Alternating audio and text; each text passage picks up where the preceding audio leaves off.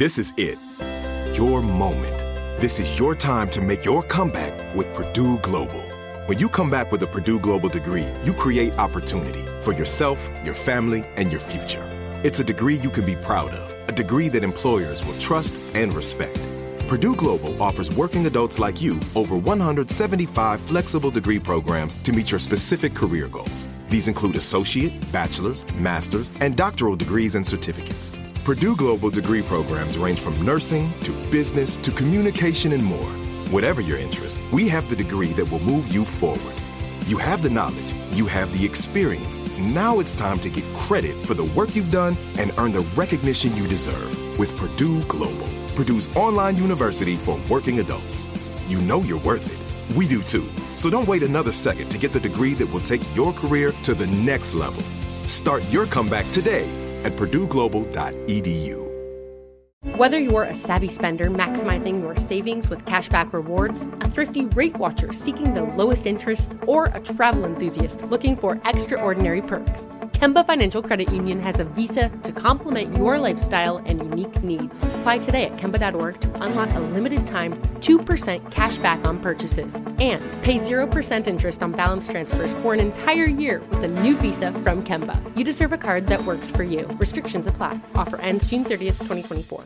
With every CBD product claiming to do something different, it's nearly impossible to decide what's best for you. Lazarus Naturals pioneered the farm-to-front-door model of transparency, where they handle each step of the production process to ensure quality, potency, and consistency. Scannable labels allow you to see the test results of your hemp batch, so you can be confident in the safety and quality. Visit LazarusNaturals.com today. Lazarus Naturals, committed to improving your life as well as the world around you. Not available in Idaho, Iowa, or South Dakota. Snag a Job is where America goes to hire, with the deepest talent pool in hourly hiring. With access to over 6 million active hourly workers, Snag a Job is the all-in-one solution for hiring high-quality employees who can cover all your needs. On demand, temp to hire, part-time or full-time. You name the position. Warehouse worker, retail associate, grocery store clerk, fitness trainer, baker, stylist, bellhop, podcast producer. Yeah, Snag a Job's got a worker for that. With our easy-to-use platform, you're able to seamlessly post and fill available positions quickly with a dedicated customer support team to provide all the help you need along the way. Kind of nice knowing you have a talent pool like that in your own backyard, right? Snag a Job is the partner you need to keep your business running smoothly. So visit snagajob.com or text SNAG to 242424 to talk to an expert. Snagajob.com, where America goes to hire.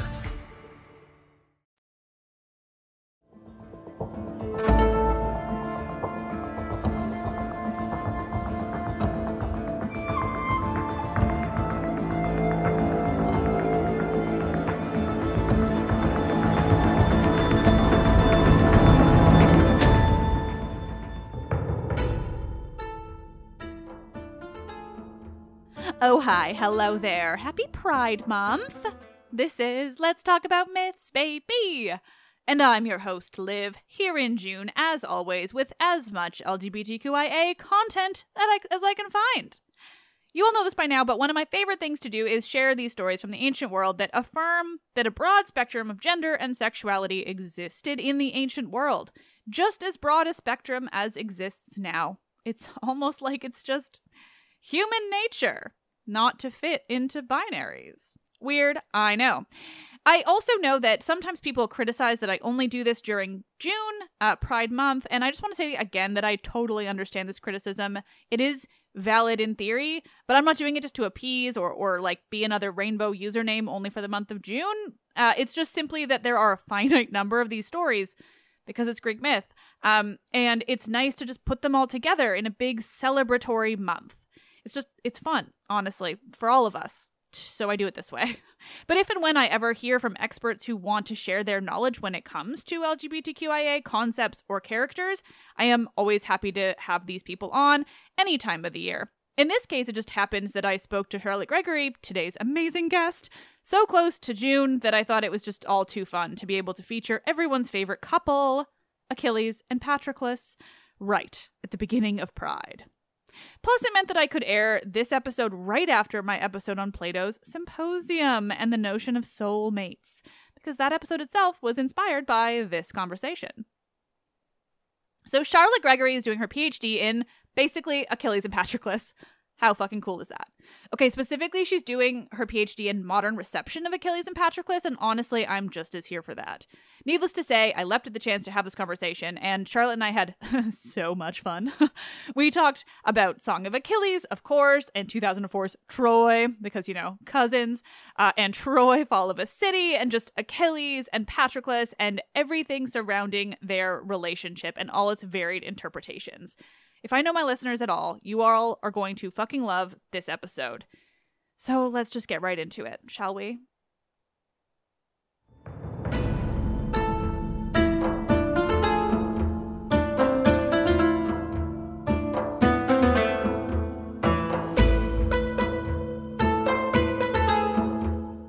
Conversations. So are they cousins or not? The love of Achilles and Patroclus with Charlotte Gregory.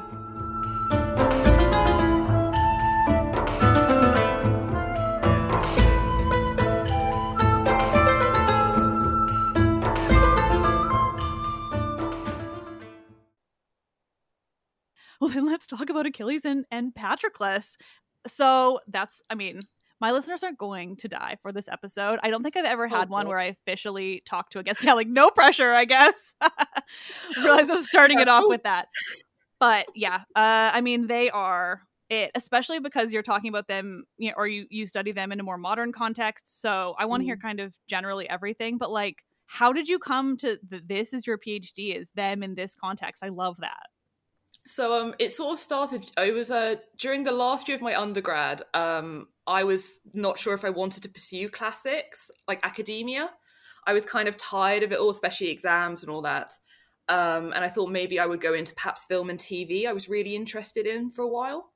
And then I found this module taught by a lecturer. I was at the Uni of St Andrews, and he taught this module on like classics in the modern world. And it covered so many, like from sort of education system and Black Athena, post-colonial receptions, and then classics in film and TV. And I went, oh, I can merge my interest areas. And then during my master's, I got him as my supervisor, and we brainstormed what I was wanting to do a dissertation on.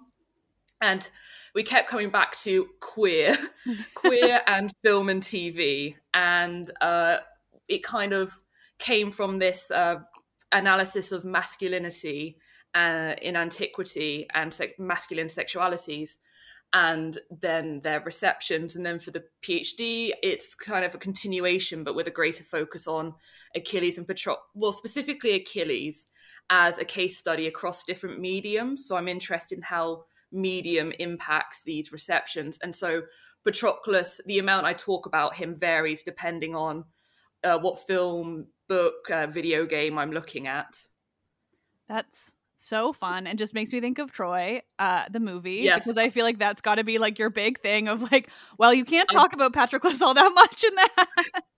Exactly. I've just writing my chapter on Troy, so it's film, and then Troy's the main case study. So there's a lot more about Briseis in that. But I've done so much analysis of Brad Pitt and his sex image. It's I'm literally, at one point, I'm talking about the Angelina Jolie, Jennifer Aniston drama. I'm like, I'm sat next to someone who's doing Greek linguistics in the common room.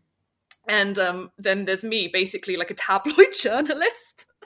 And I'm wondering how I've got to this stage. I'm loving it, but... Yeah, I feel like it's very, not the norm, maybe, in terms of studying classics. Exactly, yeah. But it's fun. Yeah, I mean, I feel like I connect with that very well. Just I do the fun stuff too, where it's just like, you know, deeply not academic, but just like talking about the fun parts. Or it's kind of nice to have that sort of separation that you get when you talk about reception, because you don't have to stick to this like rigidity, you know, that obviously exists in terms of ancient sources and the study of them. Whereas reception, you get to kind of play around with everything, especially with these characters.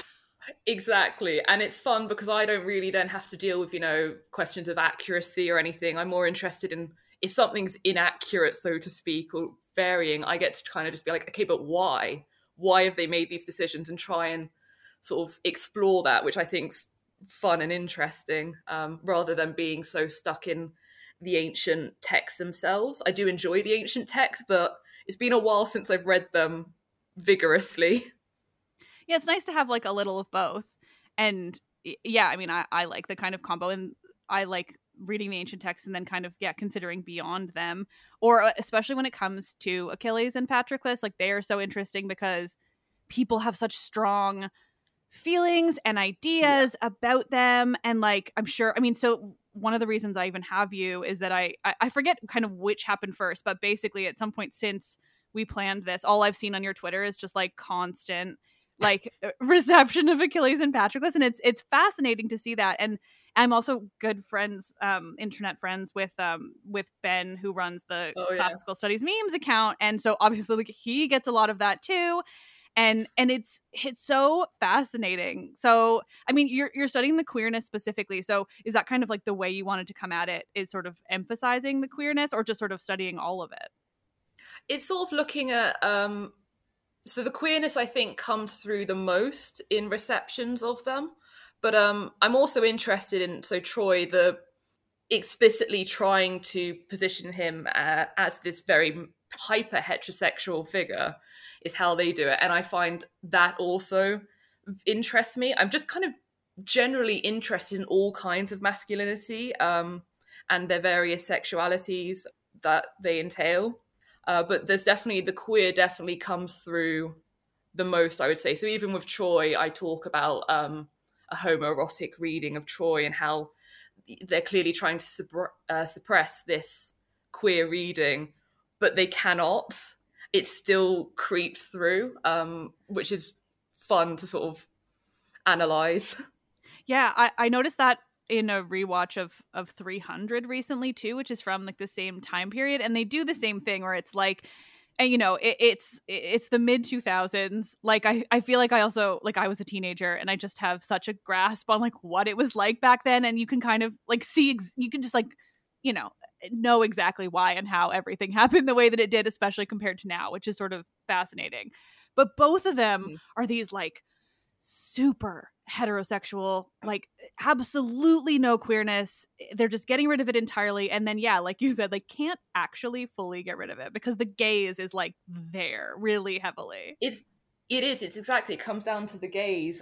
So part of my thesis, I'm looking at the idea of the male gaze. And one of the issues of films like Troy is they are these masculine film genres aimed predominantly at male audiences, but they have the male body on display. And that's inherently kind of, it causes these problems for the audience because you have men looking at the male body as this, because Brad Pitt in Troy is definitely meant to be an object of desire. I mean, it's Brad Pitt. He was a world's sexiest man twice. He's only like 4 celebrities have ever had that title. That's what he's known for.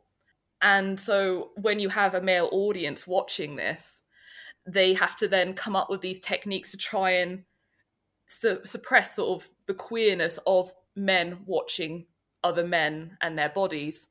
And so that's why you get Briseis, you get those, the first scene where he's naked in bed with 2 women, not 1, 2. That's how, like, he's so heterosexual and manly. And it plays into this image of him almost as like a rock star figure, like sleeping around. He's so good at what he does. I love it, but it still creeps through. They've got him in the shortest skirt possible. And yes, and the scenes with Patroclus, it still creeps through. Like when he introduces Odysseus to Patroclus, and the way he does it is he holds Patroclus by the wrists, so both wrists in one hand, and he holds a sword to his back and pushes him. So Patroclus has kind of presented to Odysseus with his chest out. And firstly, I was like, okay, well, you know, kind of kinky holding him by the wrist. The sword at the back is obviously phallic. And the way he's positioned made me really think of these paintings of Saint Sebastian where he's bound with his wrist behind and he's always got his chest out. And then that Saint Sebastian thing carries through to the end when Achilles is killed by multiple arrows. And Saint Sebastian is, what was it? A friend said to me, he's the patron saint of twinks, is how he described him. So it's pretty queer. I love these. I've never like, it's been a long time since I've watched Troy. Unfortunately, I also do want to like kind of, I might mention this in the introduction too, but like obviously there's unfortunately a lot of shit around Brad Pitt now. He seems like he's kind of a super problematic piece of garbage. So I just want to like recognize that I know that, but also, you know, we can and should still talk about Troy. Yeah. Yeah, it's one of those things I've been wondering about whether to sort of discuss that in the thesis, because I'm talking about his star image a lot and what that brought to the role and how that influences people's perceptions of Achilles and his masculinity and sexuality. So I've been a bit umming and ahhing over whether to add a thing, sort of a disclaimer, because it does sound like I'm praising him nonstop in my thesis, being like, you know, world's sexiest man. He had 2 most beautiful women. He's in all these major roles and all this sort of stuff. And I kind of want to be like, I'm not saying he's a good person. There's a lot going on, but I'm not sure if it bears relevance to my thesis because it is from 2004 and 5 I'm really talking about. Well, and I mean, 2004 and 5 Brad Pitt is such a different person. Like, obviously, he's still kind of got everything around him. So, and we won't, I don't want to like dwell on that. I just want to make sure I said it and didn't pretend like I didn't know. But like 2004, 2005 Brad Pitt was like a time in itself. Like, I grew up watching Friends all of the time, and for the longest time, my favorite episode to rewatch is when he is on. It's the best episode. It's just like between him and Jennifer Aniston, and then the Angelina Jolie of it all, which had to have been happening around that time. It is. So at the time that Troy came out, that was in May 2004, and that is when the rumors started about him and Angelina. So it's very relevant to my sort of analysis of Achilles' masculinity and sexuality, because it kind of plays into this whole him as this playboy figure, you know, seducing women, getting all these beautiful women. And that really then people are going to be with their minds going into them watch Brad Pitt play Achilles, and they're going to have this in the back of their mind, because I don't think you can watch him in Troy and not think that's Brad Pitt. You don't watch and go Achilles, you think that's Brad Pitt. Yeah, I mean, it was like the height of his career, and for him to play that role. To bring it back to the Patroclus, because I've never like registered how he's presented to Odysseus. That's fascinating. I need to rewatch this, not least because I love Odysseus and Sean Bean as Odysseus, I should say. I like to interchange the two. They're basically the same person. But yeah, the Patroclus of it all is also so interesting because of how they frame him. So like, I know there are arguments to be made that technically Patroclus can be seen as Achilles' cousin in the mythology. I don't think that takes away from the fact that they were in a relationship. Like, it's Greek mythology. Everyone's related. Persephone's uncle, or Hades is Persephone's uncle on both sides, is the thing I like to remind everyone. I didn't realize it was that bad. Yep. Like, literally, he's their uncle, mother and father. Great times. But so, it doesn't matter that they were cousins. But in Troy, the cousin is like emphasized so much, and I've always taken that as that really strong, like, we're not gay, he's my cousin. He's also like considerably younger. He's very like, that whole vibe. And then positioning Brad Pitt, the 2 women thing, I've never thought of it in that way, of like just being like, we're starting out with a bang, this man is straight, you guys. Exactly. It is, because it is the first time we see him, and then Patroclus is his younger cousin. And again, like you said, and there's lots of people, when I posted about, were they cousins or not on Twitter, people were very quick to say, does it even matter? And I'm like, no, I'm not saying it actually mattered for ancient people, but I'm saying that in Troy, it's not actually quite right. And it now means that a lot of people now think that's what their relationship was. Like, I was at dinner with friends last night, and I mentioned I was going to do this podcast and talk about their relationship. And one person immediately went, oh, well, they were cousins. And I was like, oh my God, it's happening. So I had to then kind of explain it varies according to the different genealogies, but it's only in Hesiod's theogony that we have this, like, the genealogy has them as first cousins. Usually they're sort of distant, which again, though, doesn't actually matter for an ancient, Zeus and Hera. Like, no one really cared back then. But it's clearly appealing to like modern tastes and sensibilities, to be like, this is another preventative measure to sort of add this barrier between them and a homoerotic reading. and then the multiple women, having him younger as well is really interesting because in all mythological he's older. He's the older of the two. It's explicitly stated in the Iliad and later sources, which then causes a whole load of issues for later Greek writers, which I don't know whether to get into that now or... I mean, I've not mentioned that enough on the show because I don't know enough about it. Like, I know basically that the great like argument that a lot of people who, you know, with deep knowledge of ancient sources will say anytime the internet starts debating about whether or not they were lovers is like, you know, the ancient Greeks didn't care whether they were lovers or not. They only cared who was the top and who was the bottom. And like that was their great debate.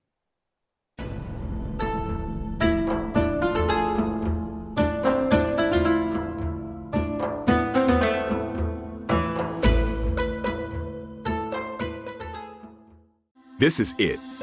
Your moment. This is your time to make your comeback with Purdue Global. When you come back with a Purdue Global degree, you create opportunity for yourself, your family, and your future. It's a degree you can be proud of, a degree that employers will trust and respect. Purdue Global offers working adults like you over 175 flexible degree programs to meet your specific career goals. These include associate, bachelor's, master's, and doctoral degrees and certificates. Purdue Global degree programs range from nursing to business to communication and more. Whatever your interest, we have the degree that will move you forward. You have the knowledge, you have the experience. Now it's time to get credit for the work you've done and earn the recognition you deserve with Purdue Global, Purdue's online university for working adults. You know you're worth it. We do too. So don't wait another second to get the degree that will take your career to the next level. Start your comeback today at purdueglobal.edu. Whether you're a savvy spender maximizing your savings with cashback rewards, a thrifty rate watcher seeking the lowest interest, or a travel enthusiast looking for extraordinary perks, Kemba Financial Credit Union has a visa to complement your lifestyle and unique needs. Apply today at Kemba.org to unlock a limited time 2% cash back on purchases and pay 0% interest on balance transfers for an entire year with a new visa from Kemba. You deserve a card that works for you. Restrictions apply. Offer ends June 30th, 2024. With every CBD product claiming to do something different, it's nearly impossible to decide what's best for you. Lazarus Naturals pioneered the farm-to-front-door model of transparency where they handle each step of the production process to ensure quality, potency, and consistency. Scannable labels allow you to see the test results of your hemp batch so you can be confident in the safety and quality. Visit LazarusNaturals.com today. Lazarus Naturals, committed to improving your life as well as the world around you. Not available in Idaho, Iowa, or South Dakota. Snag a Job is where America goes to hire, with the deepest talent pool in hourly hiring. With access to over 6 million active hourly workers, Snag a Job is the all-in-one solution for hiring high-quality employees who can cover all your needs. On demand, temp to hire, part-time or full-time. You name the position. Warehouse worker, retail associate, grocery store clerk, fitness trainer, baker, stylist, bellhop, podcast producer. Yeah, Snag a Job's got a worker for that. With our easy-to-use platform, you're able to seamlessly post and fill available positions quickly with a dedicated customer support team to provide all the help you need along the way. Kind of nice knowing you have a talent pool like that in your own backyard, right? Snag a Job is the partner you need to keep your business running smoothly. So visit snagajob.com or text snag to 242424 to talk to an expert. Snagajob.com, where America goes to hire.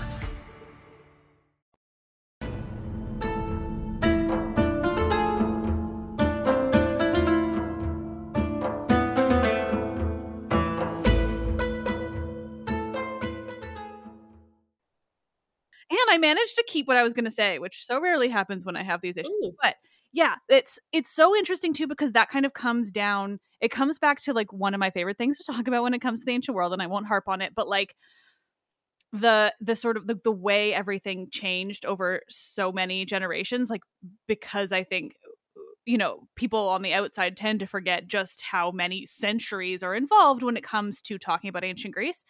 And this is a great example of it because their relationship is this like Homeric tradition. So, you know, it's the like oldest sources that we have. It's this like very old tradition of oral storytelling. And then it's these later people, I imagine probably in Athens, because they almost always were, like trying to understand this Erastes Eromenos relationship, but like it didn't apply in the Homeric tradition in which this was written. And so it's like they can't wrap their heads around who was who because there wasn't a who was who back then. Exactly. So the Erastes Eromenos dynamic, it's kind of traced back to sort of the 7th century BCE, to Greece, I think, is where they think it originated. But Homer is putting pen to paper, so to speak, in sort of the 8th century. There's probably about a 50 to 100 year sort of difference, and it just didn't exist in Homer's time. So it's completely beyond their understanding. Yeah, and then it's probably like just trying to wrap their heads around it, but it's like it's just it's so interesting. I didn't know it came from Crete too, or that it was that old. That's fascinating too, because I was kind of, I mean, I guess I associate it with the whole of the Greek world, but I always think about it in terms of Athens because that's where most of our sources are from and everything. But that's interesting. But it's the thing though with Homer is the way he talks about their relationship. It's been sort of viewed as fitting in with this epic tradition that already existed, especially in Middle Eastern texts. So this very intense male friendship we find in like the Epic of Gilgamesh, for instance, or even the Book of Samuel in the Old Testament. The relationship between David and Jonathan is that very intense male friendship, and that's kind of, people have said that's perhaps more an applicable comparison than the pederastic relationships we have later. Yeah. That I'm only familiar with the Epic of Gilgamesh, but they absolutely fit that kind of thing where it's like, I think now we can kind of see it as like, they were super close, and like, I mean, whether they were officially lovers or whatever, like they were probably having sex regardless. They were just like, because it just, I mean, it seems to me that they certainly were in the Iliad, but I know it's not explicit. But it comes back to the way we have to like understand these things now too, right? Like I have this new kind of theory only in my head that I have not even looked into. I'm sure it's talked about a lot, but I just love the idea that like there were probably a lot of women that were having sex with each other, but like nobody saw it as sex because sex in the ancient Greek world was penetrative. And so it's like they just didn't care probably, and they just didn't think about whether women were fucking all the time. And I just like to imagine that like women had this kind of extra level of freedom with each other because it just wasn't seen as anything. So there is I can't remember the exact term, but there was so remember we mentioned the whole like active, passive, like, who's topping who basically, and how that was important. There's a term for women who took on the penetrative role, and it was like triabides or something like that. I've only got 1 year of beginner's Greek, and this is obviously a more obscure term, but there were terms for women being the penetrator in the dominant role, which is indicates this obviously happened, but because of the sources we get being predominantly male, they're not really interested in women. And they had that whole idea of, the male-male relationship being this pure, honorable thing. Yeah, because it was like a tradition, the male-male relationship, like it was like this is a thing that you did, and then you got older, like when you were young you had an older man, and then when you got older you took on a younger man. It's just like an actual thing that was sort of practiced. It's dark and fascinating, and it's by our standards horrifying, but it was just a part of their sort of elite culture. Part of the coming of age it was not always sexual as well. It was that idea of a mentorship, like a boy being put with an older mentor, and then that relationship would be a very good social connection for later on in life. And you would, after the relationship as in its pederastic form ended, you would still have that very close political connection. So there's a lot of political and military sort of aspects to it as well. That's interesting because even the way you phrased it, it sounds so much like what they try to emphasize in Troy when it comes to those two, just without the fact that it did often have a sexual connotation, because like it, like the way it's presented could very well be seen as pederasty without the sex, like because Brad Pitt is clearly older. I'm not even going to call him Achilles. This is exactly what you're talking about, is the way that he is like exactly. Yeah, he's Brad Pitt.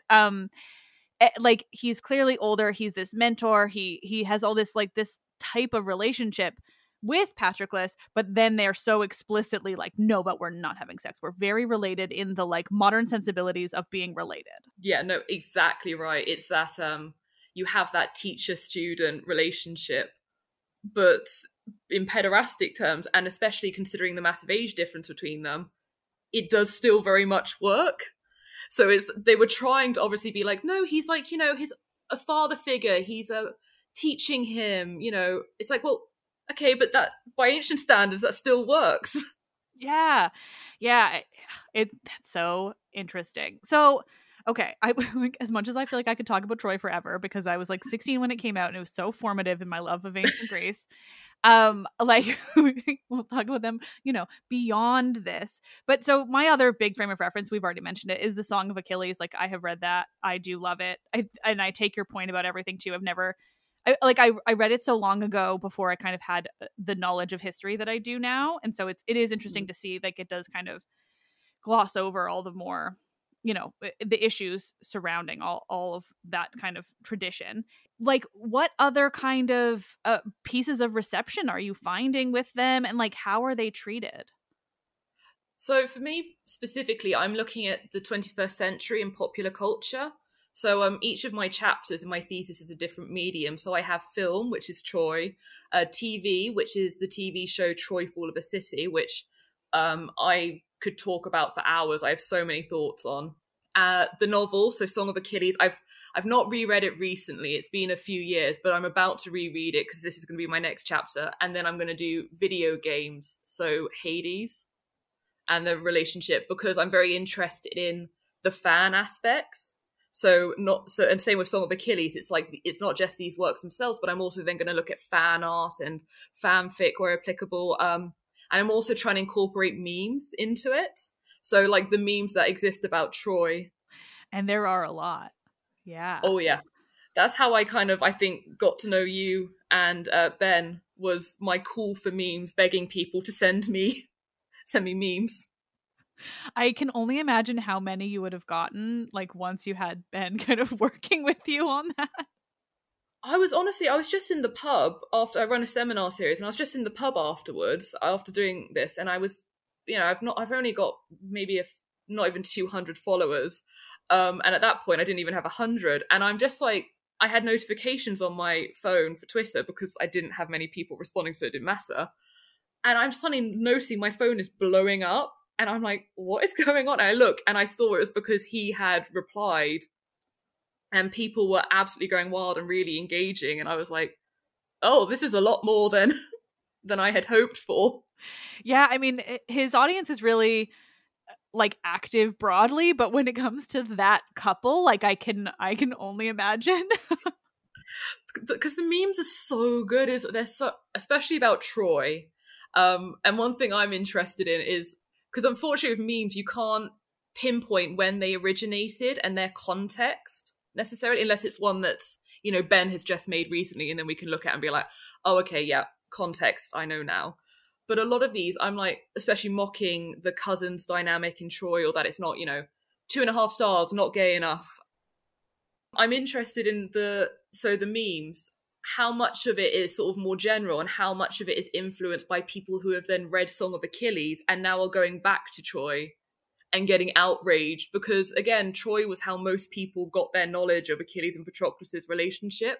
And then Song of Achilles came along, which was another kind of simple sort of reception. So instead of just being their cousins, no homo, to they're lovers and they are boyfriends and they love each other, and it's very clear cut as well. And we kind of move from one to the other.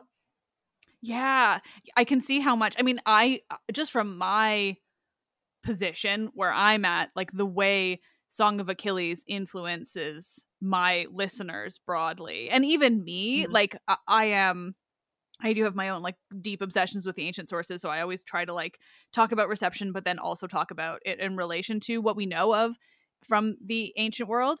But yeah, I mean, the way that my listeners are constantly seeking Achilles and Patroclus like content and content that is so specific to their relationship, it's why I know that they're going to love this episode, and it's why I'm going to air it during Pride. And it's like, you know, all these different things, like they are such a kind of, it's almost like, yeah, the sort of fandom around them as a couple is, I would say, considerably more interesting than them in the ancient texts. Yeah, because the ancient texts, I do find them really interesting, but if you want to find evidence for their relationship in Homer, you're not going to be satisfied if you've come from Song of Achilles. So in the Iliad, it is not, I think you can interpret them as lovers, but I know people who very strongly disagree with that interpretation, which I think is fair enough. It's not clear cut. So then, while I say they were never cousins in the Iliad, they were also never explicitly lovers. It was a heteros, again, sorry for my butchering of ancient Greek, which is a companion or comrade in like a military sense. That's how they're described. Or there's another word used which means like attendant or comrade, again, meaning lower rank, usually to describe Patroclus. But there is stuff you can read. So there's actually a tangent. One of my bits that I like is there's, I think it's book 9, Phoenix tells this story of Meleager. I think that's how you say that. Again, Greek is not my forte. And it's basically, he is identifying Achilles with this great legendary mythological figure of Meleager. And the whole story is that Meleager withdrew from battle, and everyone needed him to return to battle, which is obviously very much what Achilles is doing. And then Meleager's wife comes to him crying and begs him, please come back to battle, go back to fighting. And he does. And that's going to be really echoed later when Patroclus, crying, goes to Achilles and beseeches him to return to battle. And so you clearly have these moments where like Patroclus is fulfilling, or sort of is portrayed as this wifely figure. Also just the general stuff where the ambassadors come to Achilles' tent, and it's kind of the equivalent of when, you know, someone comes over and the man would go to the wife and be like, oh, come on, let us put the kettle on, we've got guests on. And effectively that's what Achilles does with Patroclus, and he has him pouring the wine and providing the food, which is what a wife would have done. So you can definitely read it that way. And then the way Achilles reacts to Patroclus' death is exactly the way he mourns Patroclus' death. Is he's tearing at his hair, he's covering himself in ash, he's beating his breast, which is exactly how a woman was expected to mourn. Yeah, I love the really specific, like it is such kind of clear evidence while being not clear. I didn't know the connection to that Meleager story though. That's interesting. And like, I was just thinking about that name in relation to Atalanta, but I think that there are 2, and I was trying to kind of... I think it might be the Atalanta one. My Greek mythology is a bit shabby because I've been so focused on reception. I haven't looked so much at mythology when it's not explicitly engaging with something I'm looking at. Well, it's funny because this is in relation to Jennifer Saint's new novel, Atalanta, which is... It's like, I was thinking about it in relation to reception, but I do think they're 2 different men of the same name, which of course happens, but I think that is the case in this one, if I recall. But regardless, I love that connection. I didn't realize that there was that kind of like explicit, to an extent, you know, idea of like him actually playing this role that has earlier been played by a wife. That's great. And the put the kettle on idea, like they are very domestic together. Like they are very, they're very like comfortable, and just like their relationship is so interesting because, yeah, like you said, it's not explicit. Like you cannot read the Iliad and find reference to them definitely being in any kind of romantic relationship. But at the same time, you can read all of these bits and pieces. And then, of course, yes, with the death of Patroclus, where he really does take on this like pretty explicit feminine role in terms of how you handle the death of like your husband or loved one, like that is really fascinating. But yeah, so like all these different bits and pieces that when you put them all together and you kind of want to see that romance, like they're there, but then you can also put them all together and like explicitly be like, but they're still not romantic. Yeah, you can still then pull the whole, well, it's not explicitly stated, I'm not convinced. But I mean, again, with the way he mourns Patroclus, there's a bit, I think, where he cradles Patroclus's head, And that exact action is repeated by Andromache with Hector. She's cradling the head in the similar way. I personally am convinced that there is it's more than just friendship. But again, perhaps that's my modern sensibility, because for us, it's very difficult to understand this idea of such an intense male platonic, not in the playful sense, but, non-sexual, non-romantic relationship. It just doesn't, we can't compute. But then, okay, so another tangent. There's a really interesting text called Achilles in Vietnam. And it's about, it's by Jonathan Shea, I think. And he talks about PTSD in soldiers from the Vietnam War. And he's sort of pushing for kind of maybe a classical, I might be butchering this entirely, kind of classical approach to mourning, this public mourning, and how he thinks that would be very good, healthy for these soldiers. With that and these other texts that look at Vietnam War vets, the way that they experience male friendship and comradeship is so intense. I read interviews for my master's from Vietnam War vets, and they talk about how if something had happened to one of their friends, they would drop everything, their wife, their kids, drop it, and they would go help this friend and it was not sexual, not romantic, but it was this intensity that no one who hadn't experienced it would ever understand. So we do have these kind of more sort of modern relationships like that. So it does exist, but for the majority of us who have never experienced that, we cannot understand that kind of friendship. So I think, myself included, and because I loved Song of Achilles so much, read it when I was 17, and it definitely it influences my, and I think others' responses to the ancient texts themselves. Yeah. It's so hard. We can't, anyone kind of looking back on this stuff, it's basically impossible to separate yourself completely. You can do your best and talk around it kind of like we are.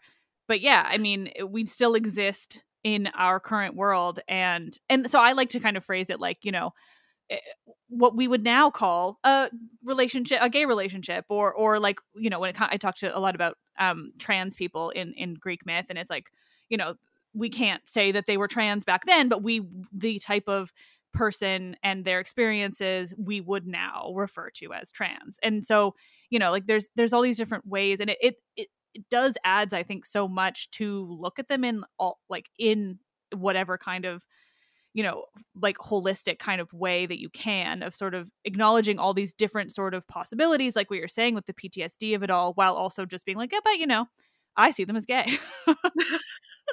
Yeah, honestly, I completely agree. I don't like how sometimes in academia you're meant to have this distance and take on this very objective voice, and I just think it's not possible. Your experiences are going to completely shape how you approach and understand these sources.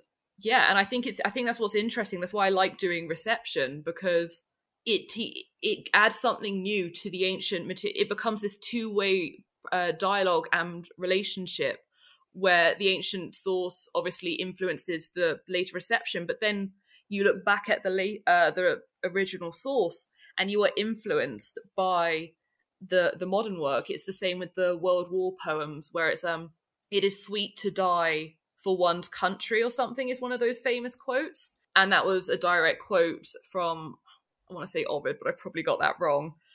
And obviously at the time that would have been read unironically, but now after this World War One poem, where it is definitely ironic and making fun of this idea and pointing out that it is not true and it's horrible, you then can't help but look at the ancient poem now and think, oh, maybe the original poet was actually being ironic. Maybe this was, we took it at face value, but maybe that's not actually the case. And I think that happens then with Achilles and Patroclus. We can look at it and think differently about their relationship, which, yeah, I think is very interesting. I also think, particularly when it comes to relationships like these, and the same applies for, like I was mentioning, trans characters as well.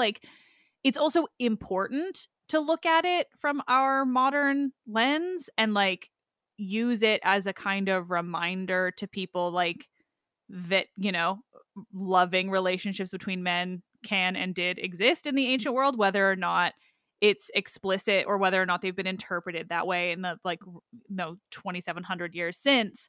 Like it's helpful, I think, for modern people to understand that like so many of these things are not new and not fresh, and like, you know, it's not like something that cropped up in the last however long. It's like it's just we see these things differently. But what you're saying too about like the like, you know, whether ancient sources were being ironic or not, like I think about that a lot in relationship to kind of any of the sources, like because we do so often have to go on face value. And I think a lot in when it comes to Euripides, because I love him and like I just always want to see the best in him. But I'm currently writing a series on the Orestes, and like there's all these moments. Yes, such a good play. It's wild.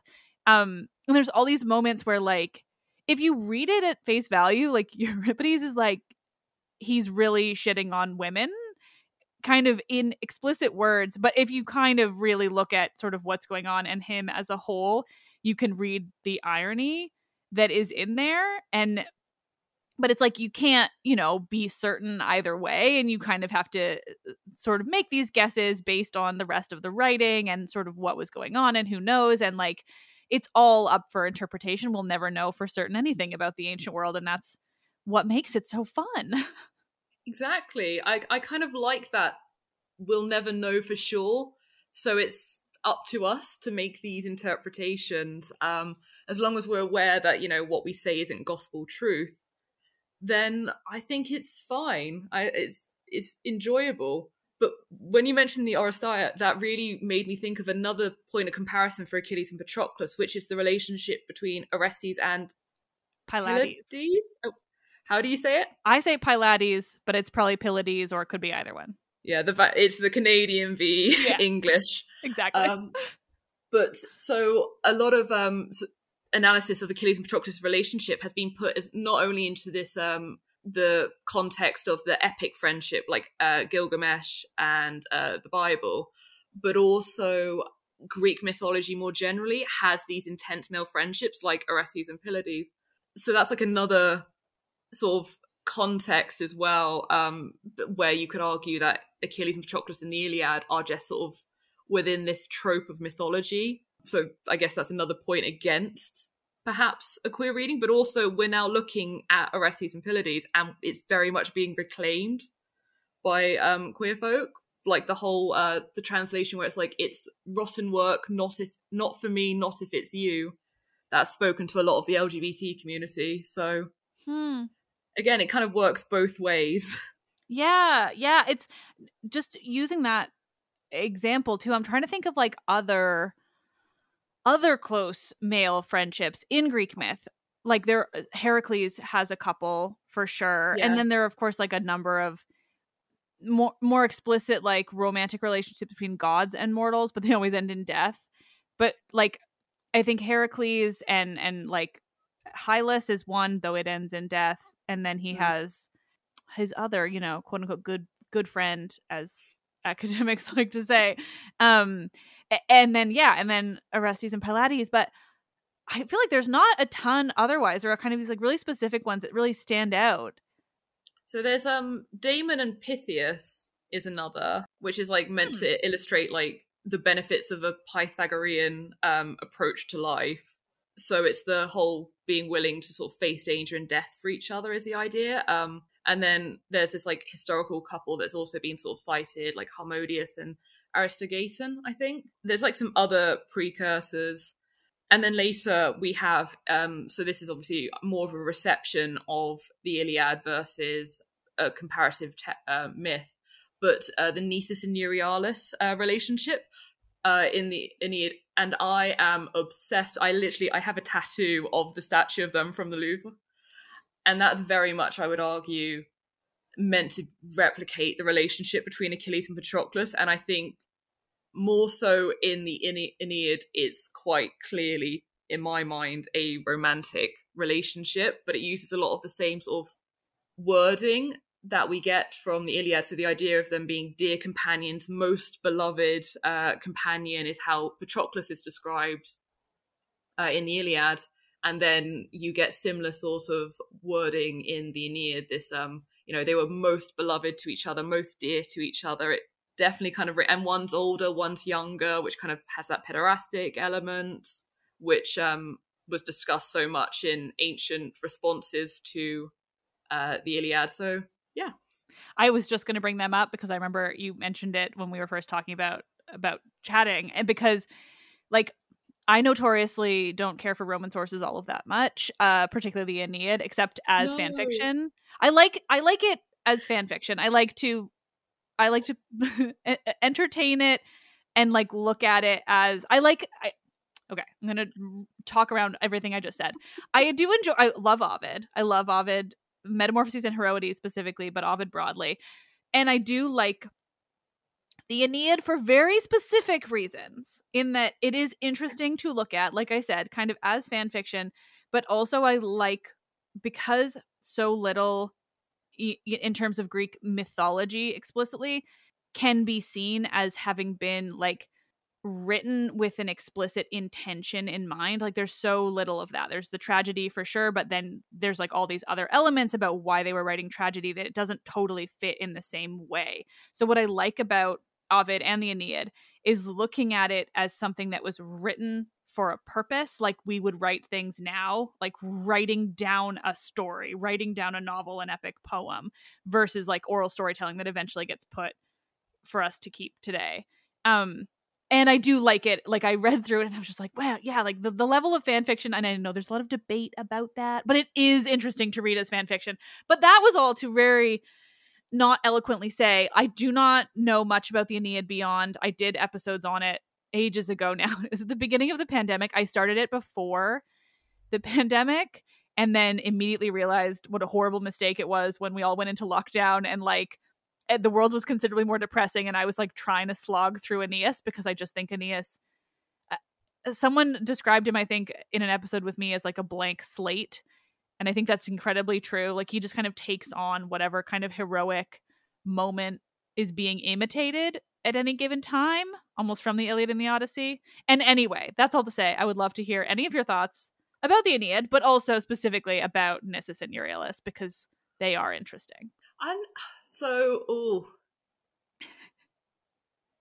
I think what you're saying is really interesting. I kind of do agree with the whole fan casting. I love the Aeneid, and my hot take is it's my favorite of the ancient epics, like the classical ones. I literally have it tattooed, the opening line, Armor Rumque Cano. So I love it. But I think it also holds a special place. It's the kind of text I read at school that made me want to move beyond sort of GCSEs, which is when you're like exams when you're 15, 16. It made me want to go beyond and continue doing classics. So it has a very special place in my heart, and I think it's very enjoyable. But it is absolutely, I like that description of Aeneas as a blank slate. Like, I think that's absolutely right. I just really enjoy, I think the other characters are what I enjoy in the Aeneid. And especially Nisus and Euryalus. I love the way their relationship's portrayed. It's so playful early on. There's this at Anchises' funeral games. There's a whole foot race scene where Nisus, I believe, is the older, Euryalus is the younger, and Nisus is winning the foot race, but he falls, and then there's a guy in second place, and then there's Euryalus in third. So Nisus falls, and he's like, "Oh, well, I've lost." So he then trips up the guy who's in second place, so that Euryalus can then win. And then there's like a whole thing after the race where the guy who should have won after Nisus is like, hang on, they cheated, like that's not fair. So Aeneas has to come along and be like, no, you all get a prize now. Stuff like that. And then their death I find quite heartbreaking, because it's just Euryalus is clearly this young kind of immature, they've just committed some absolute atrocities on a enemy camp nearby. But it's the fact, Euryalus, he's weighed down by all the armor and spoils he's wearing, and it catches in the moonlight so that the enemy then see them and spot where they are so they can chase. And then they have to run through the woods to escape, and Nisus is running ahead, he's looking behind, it's all good. And then he gets into a clearing after a while, And he stops, he can breathe, looks, Euryalus is nowhere to be seen. So immediately he's like, oh shit, goes running back, and he finds Euryalus, because he's been wearing all these spoils and armor, being this young, foolish person, he has been caught by the enemy. And so Nisus arrives, he tries to, fight off some of them, but he's too late. Euryalus is killed in front of him, and then he goes on a bit of a murder rampage trying to kill other people, and eventually he is killed himself, and it's described how he falls on top of Euryalus' body, and that's what the statue in the Louvre is of. And so that's what I have tattooed, because I thought it was just a beautiful, very sad scene. And yeah, and then the line Virgil writes, which is, if my words have any power, memory shall never erase, time shall never erase you from memory, which I think is a really beautiful quote.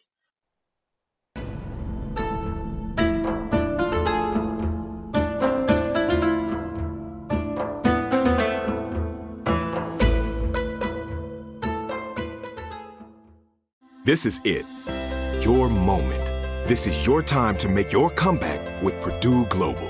When you come back with a Purdue Global degree, you create opportunity for yourself, your family, and your future. It's a degree you can be proud of, a degree that employers will trust and respect. Purdue Global offers working adults like you over 175 flexible degree programs to meet your specific career goals. These include associate, bachelor's, master's, and doctoral degrees and certificates. Purdue Global degree programs range from nursing to business to communication and more. Whatever your interest, we have the degree that will move you forward. You have the knowledge, you have the experience. Now it's time to get credit for the work you've done and earn the recognition you deserve with Purdue Global, Purdue's online university for working adults. You know you're worth it. We do too. So don't wait another second to get the degree that will take your career to the next level. Start your comeback today at purdueglobal.edu. Whether you're a savvy spender maximizing your savings with cashback rewards, a thrifty rate watcher seeking the lowest interest, or a travel enthusiast looking for extraordinary perks, Kemba Financial Credit Union has a visa to complement your lifestyle and unique needs. Apply today at Kemba.org to unlock a limited time 2% cash back on purchases and pay 0% interest on balance transfers for an entire year with a new visa from Kemba. You deserve a card that works for you. Restrictions apply. Offer ends June 30th, 2024. With every CBD product claiming to do something different, it's nearly impossible to decide what's best for you. Lazarus Naturals pioneered the farm-to-front-door model of transparency, where they handle each step of the production process to ensure quality, potency, and consistency. Scannable labels allow you to see the test results of your hemp batch, so you can be confident in the safety and quality. Visit LazarusNaturals.com today. Lazarus Naturals, committed to improving your life as well as the world around you. Not available in Idaho, Iowa, or South Dakota. Snag a Job is where America goes to hire, with the deepest talent pool in hourly hiring. With access to over 6 million active hourly workers, Snag a Job is the all-in-one solution for hiring high-quality employees who can cover all your needs. On demand, temp to hire, part-time or full-time. You name the position. Warehouse worker, retail associate, grocery store clerk, fitness trainer, baker, stylist, bellhop, podcast producer. Yeah, Snag a Job's got a worker for that. With our easy-to-use platform, you're able to seamlessly post and fill available positions quickly with a dedicated customer support team to provide all the help you need along the way. Kind of nice knowing you have a talent pool like that in your own backyard, right? Snag a Job is the partner you need to keep your business running smoothly. So visit snagajob.com or text SNAG to 242424 to talk to an expert. Snagajob.com, where America goes to hire.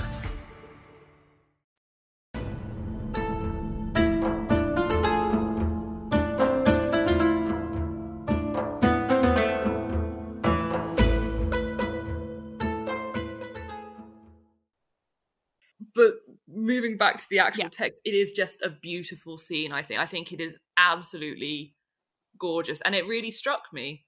And it's probably worth adding the context. I think the reason why that and Song of Achilles were such formative texts for me is it was a time when I was coming to terms with my own sexuality. So to see, it is that seeing something of yourself, this historic element to it, it gets you.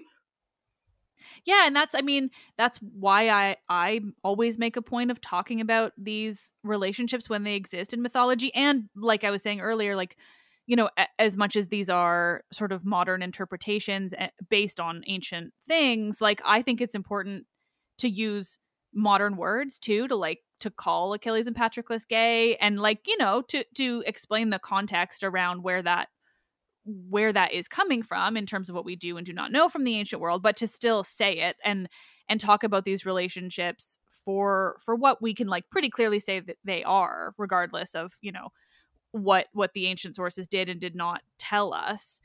Because I think it is really beneficial to people who are figuring out their own sexualities, figuring out themselves broadly, and wanting to see that both in the world around them generally, but also in the ancient world it's such a different thing, because it is so based in kind of how, especially in the West, how we see ourselves as humans is so directly tied to ancient Greece and Rome, and so often has these more problematic connotations that people want to emphasize. This they were the smartest, they were the most creative, they invented everything, they were super straight in a lot of these interpretations, whereas seeing sort of the truth about it, both the problematic stuff and things like they were not super straight, they were not, and then you can go too far into the other side, which you were saying earlier, this idea that they were really accepting, and it's that's not true either, but they did at least recognize that people could love and did love people of the same sex, Yeah. I think my impulse with Achilles and Patroclus is, if I had to put any label to them, modern label to them, it would be bisexual or pansexual, depending, because I know people have different definitions. But because they do have relationships with women in the ancient sources, but also I would say, especially the later, so as I've said, in Iliad, you can definitely read it that way. But there's later sources where it is very explicit, like Aeschylus's Myrmidons. We only have fragments of this play, but there's a passage, or fragment, it's a couple lines, where Achilles is saying to the corpse of Patroclus, "You've shown no reverence for the holiness of your thighs," which for us, we're like, but it was so clearly a reference to intercrural sex, which I don't know if I need to maybe describe that for your listeners. So as mentioned, there were very strict social rules for pederastic relationships, and because it was this part of this sort of coming of age social ritual, these young boys, the Eromenes, would later become the ruling elite of whichever Greek city-state they're in. And so if they were to have been penetrated, that would be problematic, because then that would put them on the level of prostitutes and slaves. And so they couldn't have that. So they had to kind of come up with these alternative forms of sex that would be acceptable. And one of them was intercrural, which is where the Orestes would he would fuck the the boy's thighs. So intercrural between the thighs, and then the boy was not meant to show a great deal of pleasure. He was not meant to take too much, to enjoy it too much, because that would again be he's enjoying the passive feminine role, which again is not great for the future, politicians and leaders. So this comment about the holiness of Patroclus's thighs is very clearly referencing that. And then it means that in Aeschylus's mind, Achilles was the Orestes, the older dominant one, and Patroclus was the Eromenes, the passive partner. I did not know that. That is fascinating and wild, and the Greeks were so weird. It's so weird.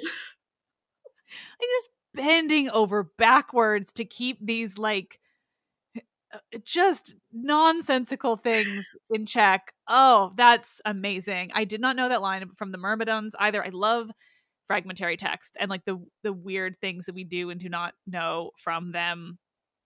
I'm just still taking that in. That's wonderful. It's great. And then there's Plato Symposium, he has the speaker Phaedrus then say that Aeschylus was wrong in saying this, and that clearly Patroclus was the Orestes because he was older and wiser, and Achilles was more beautiful and younger. So we see this direct engagement with older texts and disagreements. Although Aeschylus is writing, 5th century, and Plato's in the 4th, so it's about maybe up to 100 years between them. But it's interesting, and then we have people like Xenophon who are like, absolutely not, that was not a pederastic relationship at all, you're all wrong. I didn't know Xenophon felt that strongly about that. That's interesting too. Like, I love the idea, I mean, these are the things I love about ancient sources broadly, but yeah, like looking at like their own reception of their own texts, because we have this like enormous time frame to work with, then we get things like that where like, yeah, Aeschylus is writing in like, yeah, 5th century, and then Plato comes around later and he's got his own ideas, and then Xenophon's around the same time and he's got his own ideas, and like everyone's just got all these different things to say, and we kind of just have to like figure it all out. And then of course they're all talking about a text that's like 2 to 3, maybe 400 years older than Aeschylus even, and he's one of our older sources, and it's just like, God, there's so many things happening, and it's fascinating. And then, I mean, toss in something like the Aeneid, which is so directly working off of Homeric texts, but is so much later and in a whole other world, and like, I mean, I like the ancient sources, if that's not clear, like as if that's not my entire life. Yeah, I love it, because also all of these ancient sources, they're all working for their own agenda as well. So like I read somewhere that Aeschylus in tragedy, it's that tragic eros, that tragic love, and so that's perhaps why he goes down this perhaps more explicit route, because it fits the genre. And then Plato, well, he's doing his own thing, Symposium, that would be a whole podcast, I think, series. And then you have later this guy Aeschylus. Again, I've probably butchered that. And he uses them, Achilles and Patroclus, as an example of a good homosexual relationship, following the societal rules. It's pure, it's good love. And because he's using it as an example of good love versus this political rival of his, Timarchus, who he's being like, the way you conduct yourself is inappropriate. You are taking on this passive role. You're being penetrated. That's inappropriate. You should not be in public life, versus these great, ideals of homosexual love. So it really varies not only through time, but also what agenda they have with their writing. And again, that carries through, to today as well. Mm-hmm.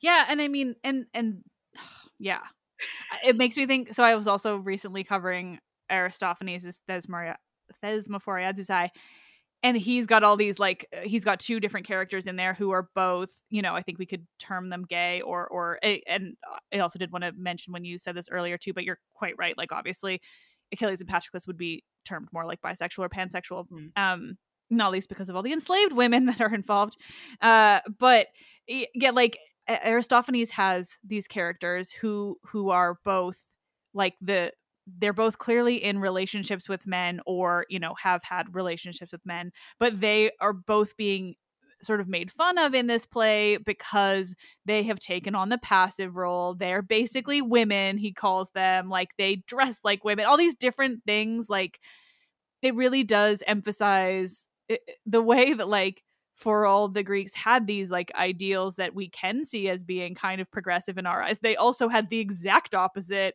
in spades. Like it's just sort of, everything was just different. Like it's all the same bullshit that we have today. It was just different. Yeah, exactly right. Okay.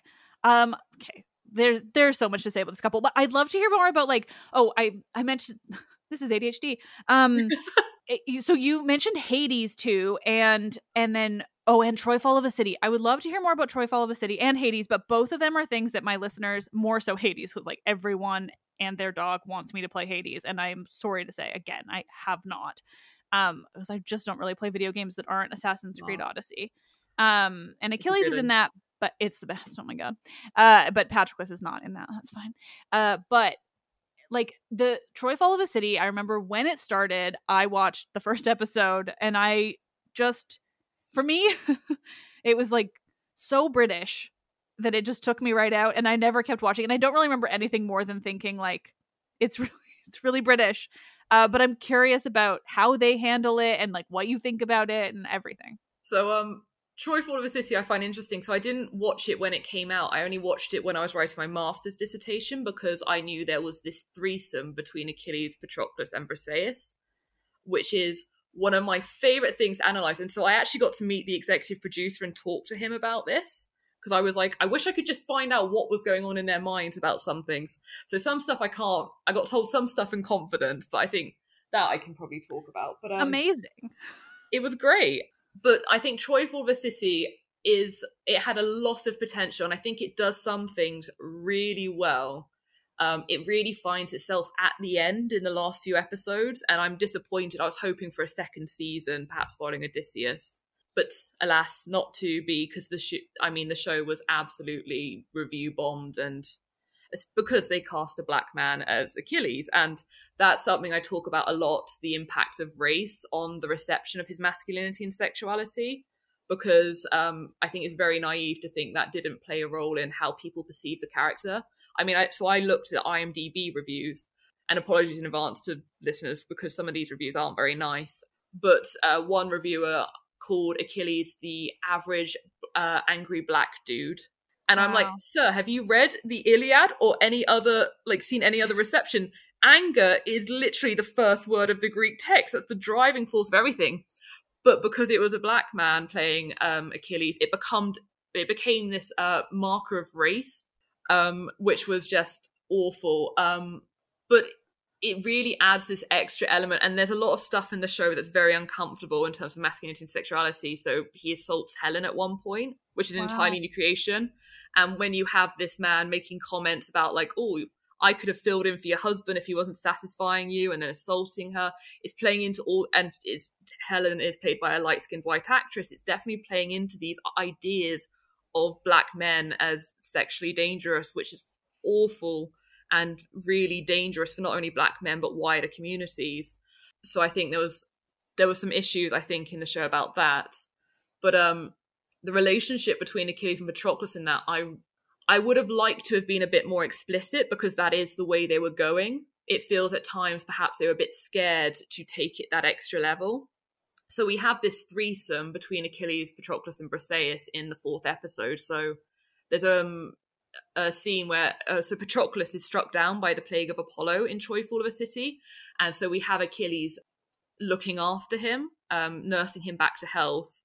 And I really like that scene because it really brings to mind this like famous Greek piece of pottery where it's a kilix, so a drinking vessel, and it's got Achilles bandaging a wounded Patroclus, and which is side note, which is very interesting for its portrayal of them, because in that kilix you have clearly younger Achilles, beardless, and then a bearded Patroclus. So it, again, the way the beard looks and the way Achilles looks, it very much falls into pottery that depicts pederastic couples. So again, just bringing it back again, it not only in literature do we see it, but we also see it in visual depictions of Achilles and Patroclus from ancient times. But yeah, so there's a scene where he's nursing him back to health, and it really, in my mind, I was like, oh, it's like that, kilix. And then what else? Oh, and so eventually he recovers from the plague because they return Chryseis to her father. And there's a scene where they're wrestling on the beach, which wrestling is obviously quite a homoerotic activity anyway. And then Achilles manages to pin down Patroclus and then kisses him. And it's a really interesting shot. So I go very visual in my analysis. It's a really interesting shot of them. So throughout the show, we see Achilles and Patroclus in silhouette, like an astounding number of times, like almost a bit problematic versus the white characters. But we see them kiss in silhouette, and then only their faces then blur as they kiss. And it's worth noting, we never see them kiss again outside of this scene. And when we do see them kiss in the scene, it is in silhouette. And then with their faces blurred. And this is in comparison with the white pairings of the show. Even Odysseus gets a flashback farewell scene with his wife Penelope. And she's never seen again outside of this like less than a minute long scene. And they get a kiss not in silhouette with their faces blurred. And if I was being, kind, I think it could perhaps be meant to signify them kind of they're merging into one person, perhaps, which I think maybe is what they were intending to do, which is like the Aristophanes speech in Plato's Symposium, that whole image of, humans as being two halves of a whole and looking for your other half. And that's been talked about in Song of Achilles. There's the famous line, he is half of my soul, as the poets say. Oh. So, which is beautiful. So it is, I think it's meant to be that way, but then we never see them kiss again outside of this scene. And then Patroclus sort of shoves Achilles off and joins Briseis, and she's all like, I'm glad you didn't die, very eloquently.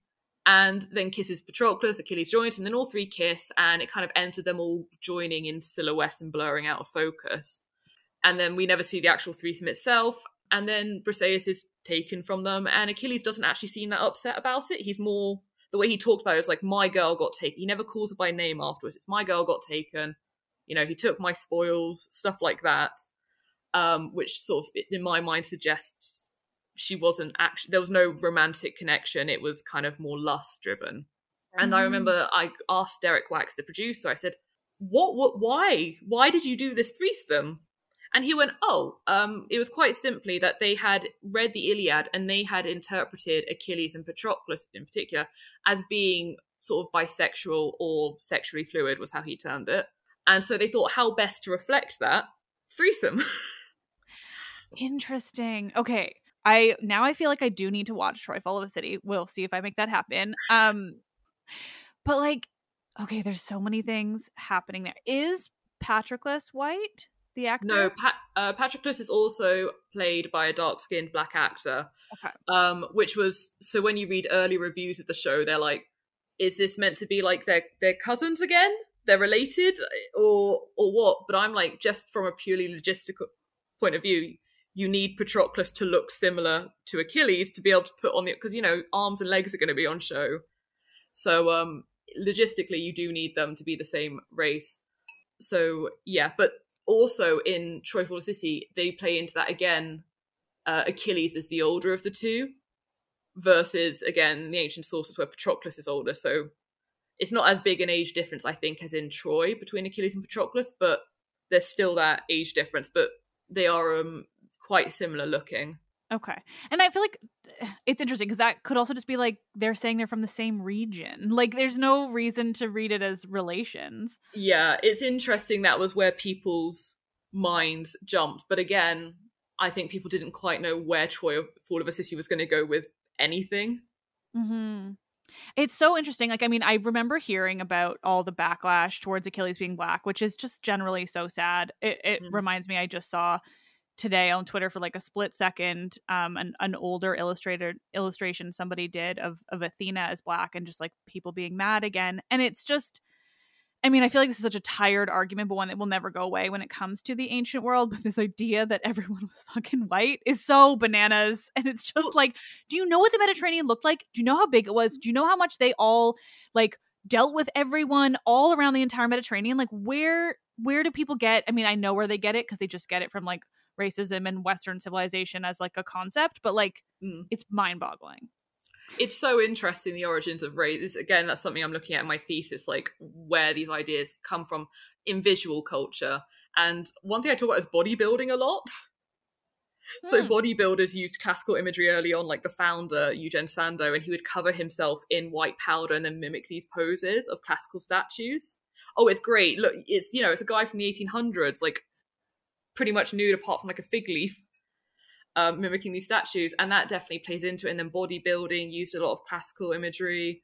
And then the bodybuilders were then cast in these Italian peplum films in the 60s and 50s, which again kind of plays on sort of white supremacist ideas, like, the ideal white man. So there's so much going on in visual culture, and the co-option of the ancient world by Western society, modern Western societies, that when you then cast a dark-skinned black actor as Achilles, everyone loses their mind. It's like, okay, but you don't have an issue about, for instance, Brad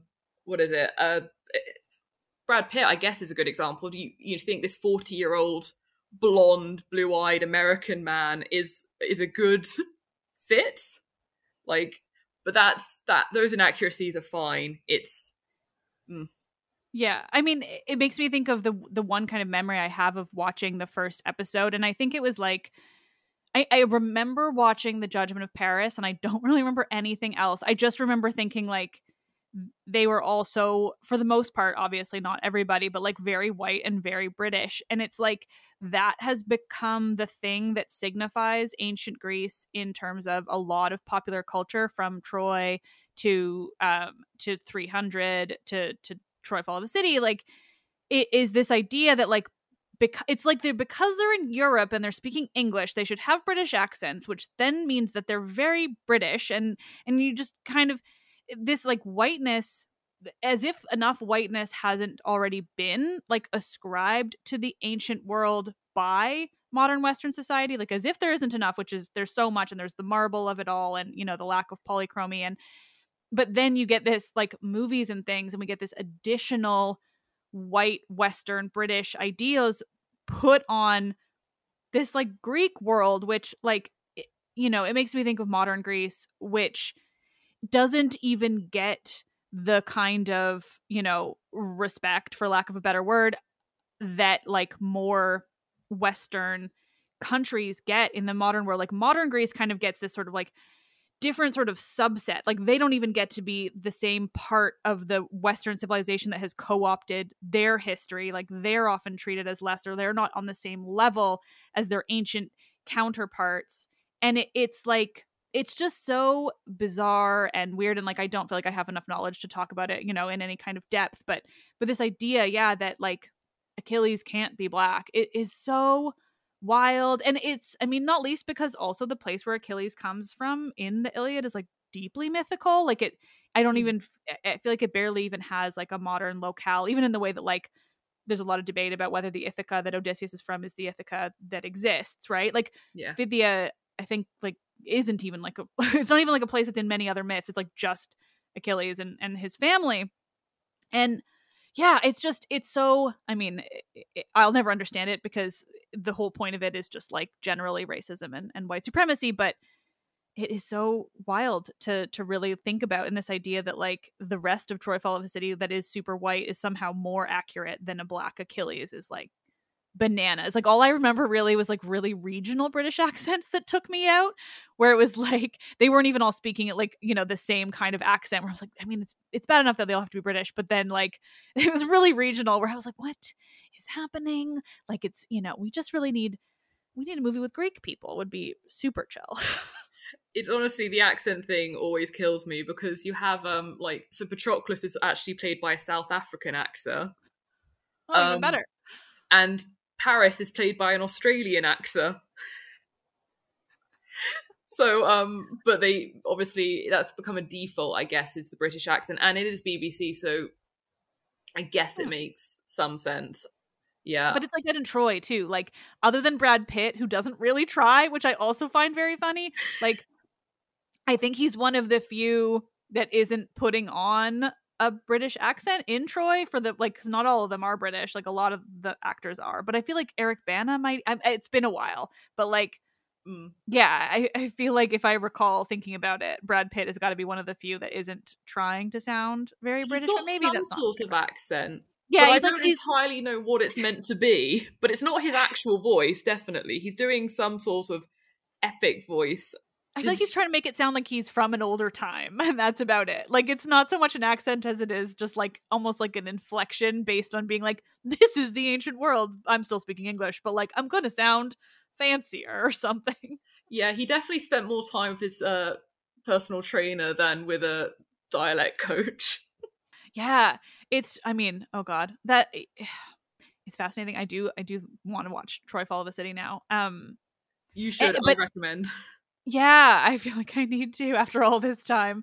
But the idea, just to go back to what you were talking about too, and like the idea that we see somebody like Odysseus in a flashback kiss Penelope, whereas we don't fully see Achilles and Patroclus kiss, is really interesting. And I think like has the obvious race connotation, like you were saying. And I feel like even if they had this goal, like you were saying, like, you know, being kind, you can kind of see them have this like the souls aspect. And it's like, sure, but I feel like still when you're in this position, you're making this thing, you have to look at it and be like, okay, maybe we have this intention, but also maybe if we have two Black actors playing these really important mythological figures and we make this choice that like not only are they, you know, two men kissing, but two Black men kissing, and to not show it is like, no, you've made a horrible mistake regardless of your original intentions. Like you've got to look at that and think like,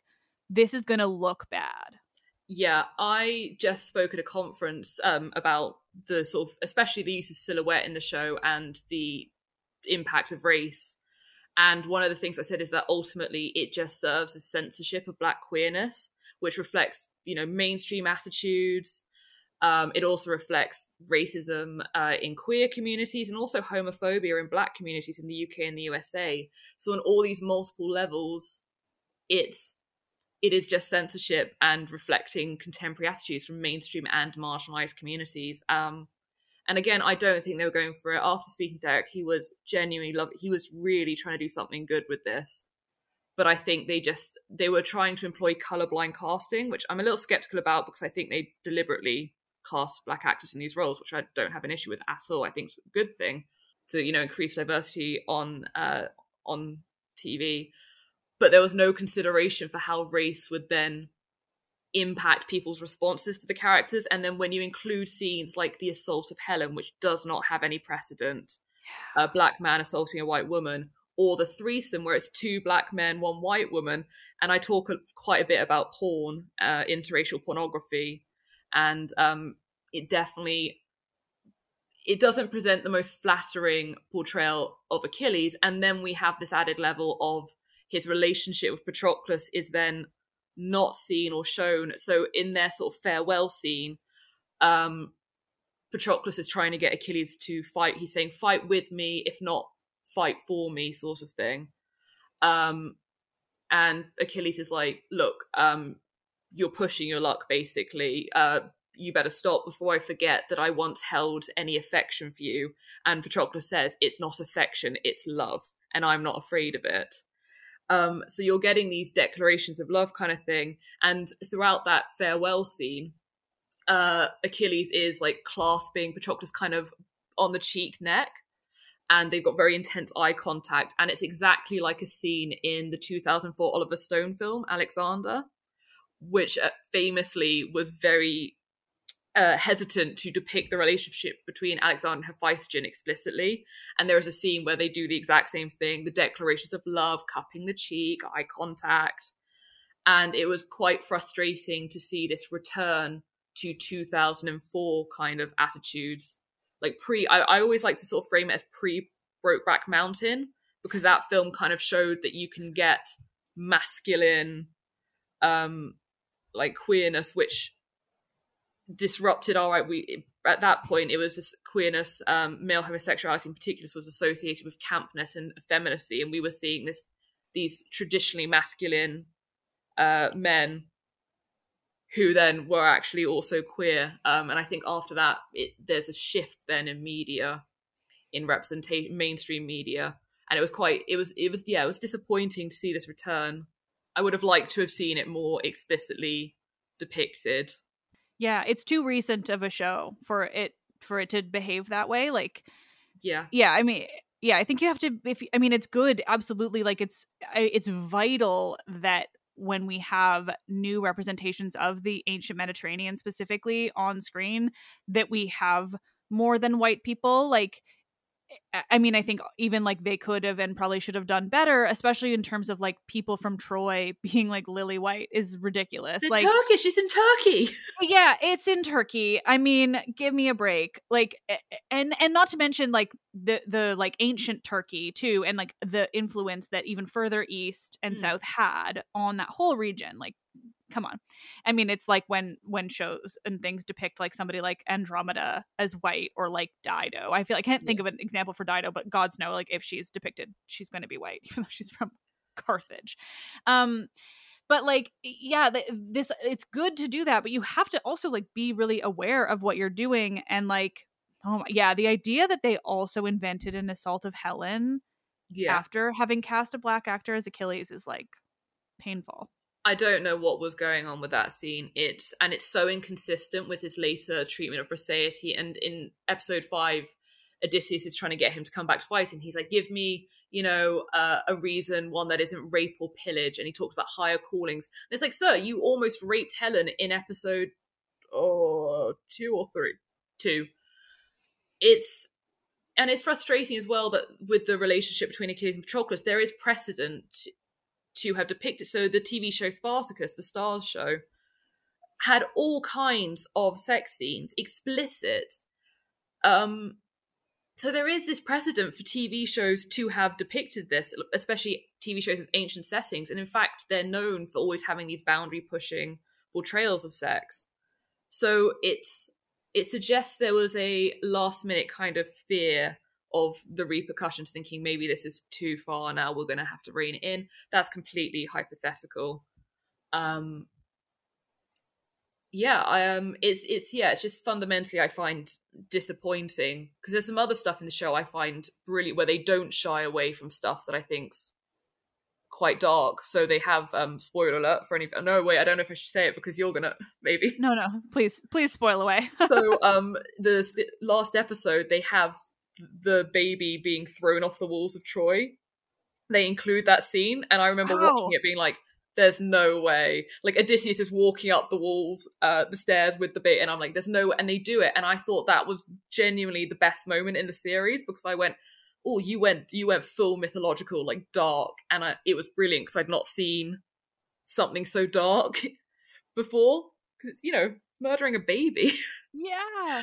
Well, I think so often too, like the Troy doesn't really do this, but they also like, the thing that interests me so much in the Iliad is the way the Greeks are pretty objectively more villainous. Like, I think the Iliad is really interesting in that, like, it's being written kind of from a Greek perspective, but at the same time it's like very pro Troy. Like, they're very kind to the Trojan characters. Like, they seem to be really good people for the most part, like, other than the Helen of it all. But like, we appreciate them. They're not villains. They're sort of, at the very least, both sides are kind of equal in terms of morality in the Iliad. And I think Troy does that to an extent, but they also don't villainize the Greeks in the way that the Iliad does. Like, something like, not that that's in the Iliad, but like in the ancient sources, I should say broadly, because obviously like that ending is not in the Iliad, but like the way the ancient sources do make the Greeks look bad, like Odysseus throwing Astyanax off a wall, or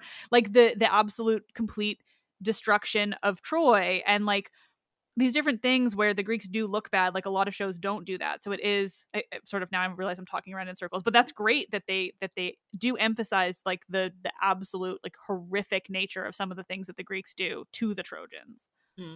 Yeah, I think the show I think if it had got a second season, perhaps following Odysseus, because I think they were setting up the way it ends with like close on Odysseus. I think they're really setting up to follow him in the Odyssey. And I think they had really sort of found their feet by the end.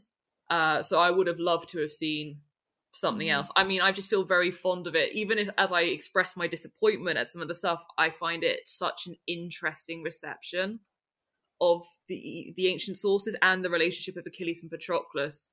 It's given me a lot of fuel for my thesis.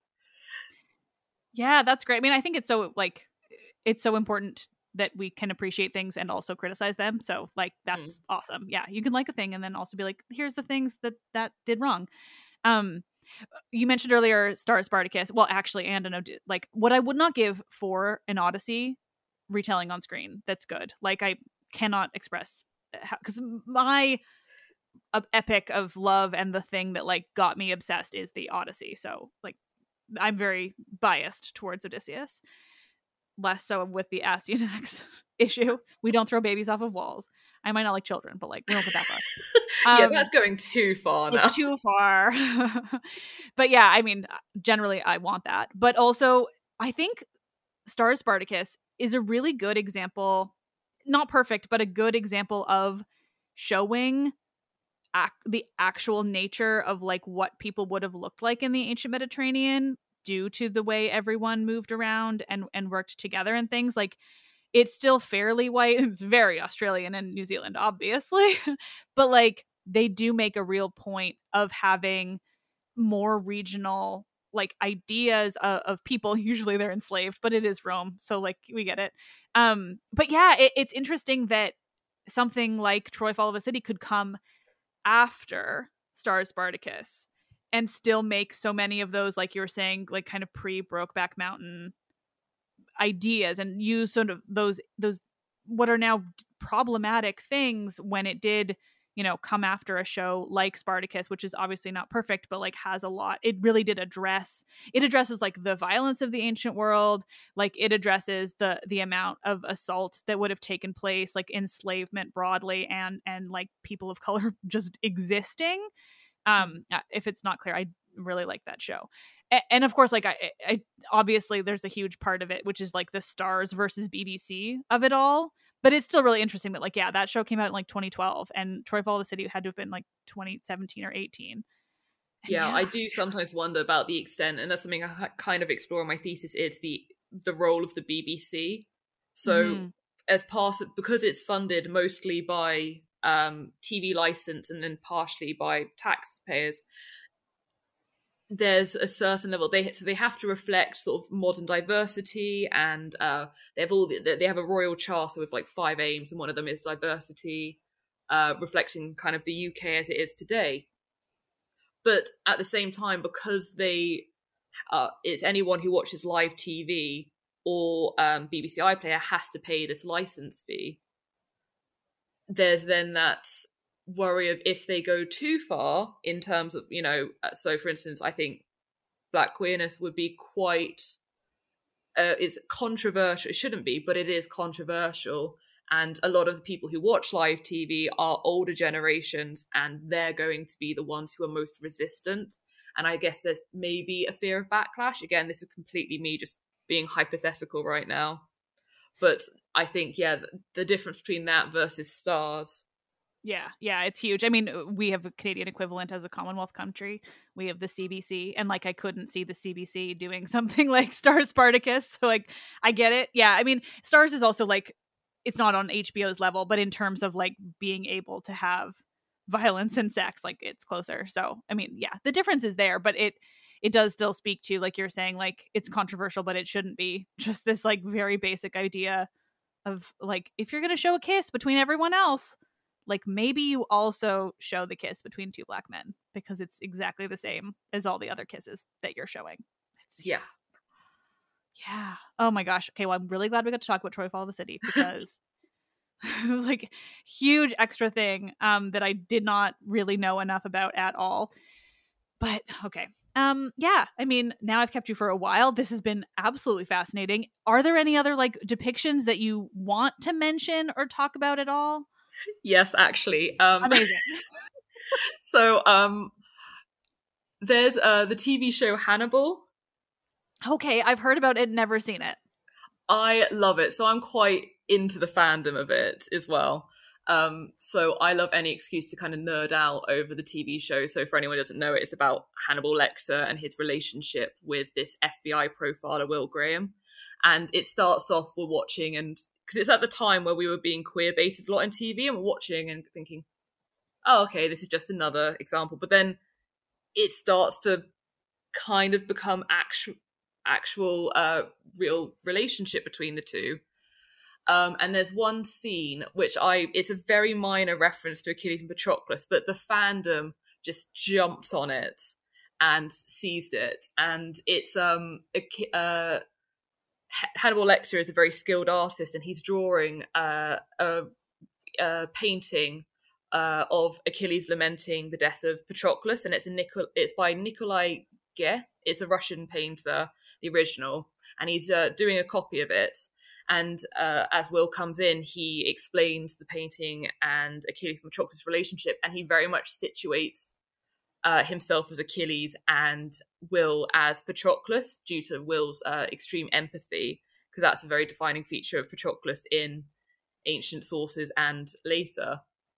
And I thought it was really interesting because it was at a time where their relationship was still in the homoerotic realm, but no one really knew where it was going, whether we were just being baited again. And it was clearly being used as this kind of marker of homoeroticism and the ambiguity of their relationship, as well as kind of like how destructive their relationship is. And again, I thought it was very interesting as well to see this a real painting being copied.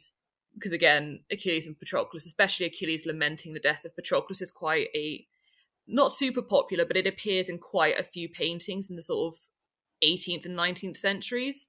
So it was a whole other it tapped into this whole other reception of Achilles and Patroclus in art, and as well as the way in which they could be used as a couple as signifiers of a homoerotic relationship. Yeah, that's really interesting.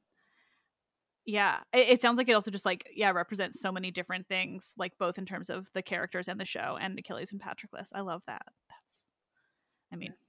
Classical reception in anything is very fun. It makes me happy. And then a lot of fanfic will quote that or make Achilles and Patroclus metaphors and similes. And then there was some fan art where they would draw Hannibal Lecter as Achilles in the painting that he was copying, and then Will Graham as Patroclus. So people were then changing the artwork. So really this clear identification between the two characters in the mythology versus the show.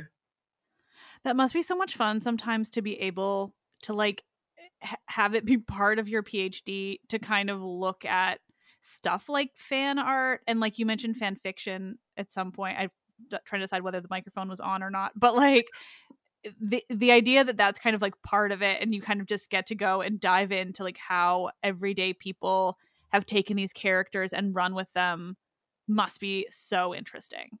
It really is. And it's fun because we see it from even antiquity to today. The whole Alexander and Hephaestion, the way they characterize themselves as Achilles, and Patroclus going to visit the tomb of Achilles and laying a wreath or something. So even from antiquity, we've seen people using them as sort of markers of their relationship, and it carries on today. And I just think it's utterly fascinating. I love it. I love what I'm studying. Yeah, it's such a fun way of studying the ancient world. I mean, it feels like it connects so much to like what I do with my show, which is just being able to like study all of it, or like look at everything, or like kind of whatever you want at any given moment, which just makes it considerably more fun, I think. So, okay. I mean, God, this was so much fun. I knew this episode was going to be good, but like absolutely even better than I imagined. I love talking about this stuff. I mean, I will talk about the ancient world in any way, but like these characters are so interesting, and there's so many things like I both did and did not know. So yeah, no, thank you so much for doing this. Thank you for having me. I've honestly had such a blast. It's just, there's so much to talk about.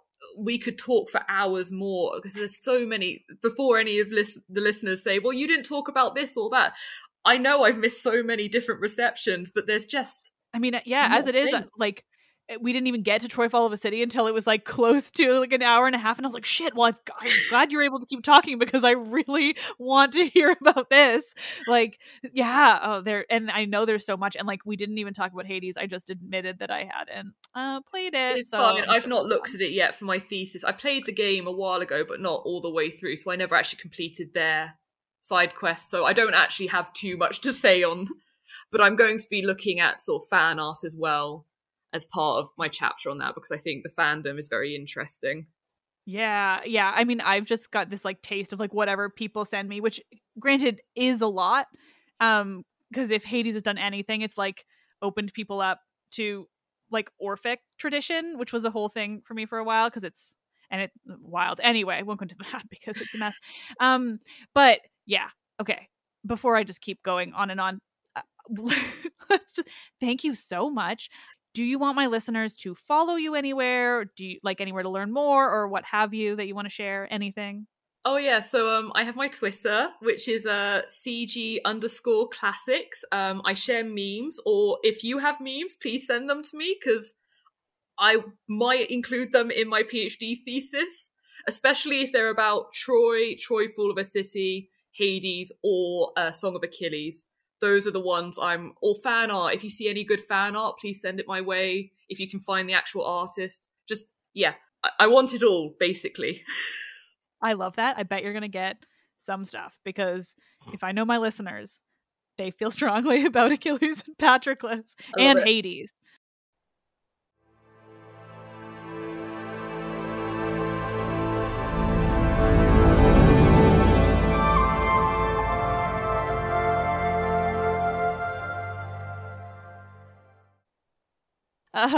Nerds. This fucking couple. Am I right? I mean, I absolutely love the idea that for all modern people like to debate now, like whether or not they were in a romantic or sexual relationship or just like good pals, good friends. In the ancient world, they literally just wanted to know like who was the top and who was the bottom, or rather, who was the dominant one, who was the Erastes, who was the Eramenos.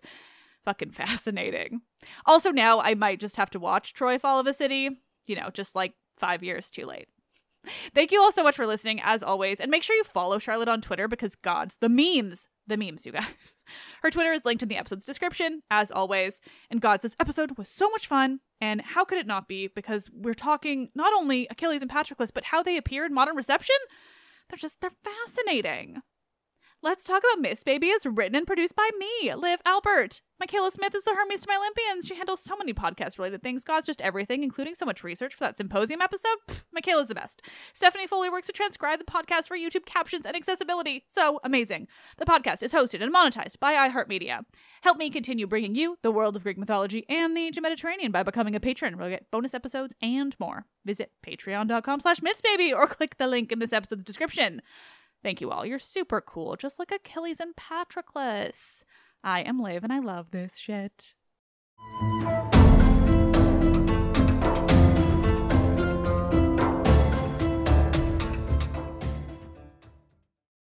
This is it.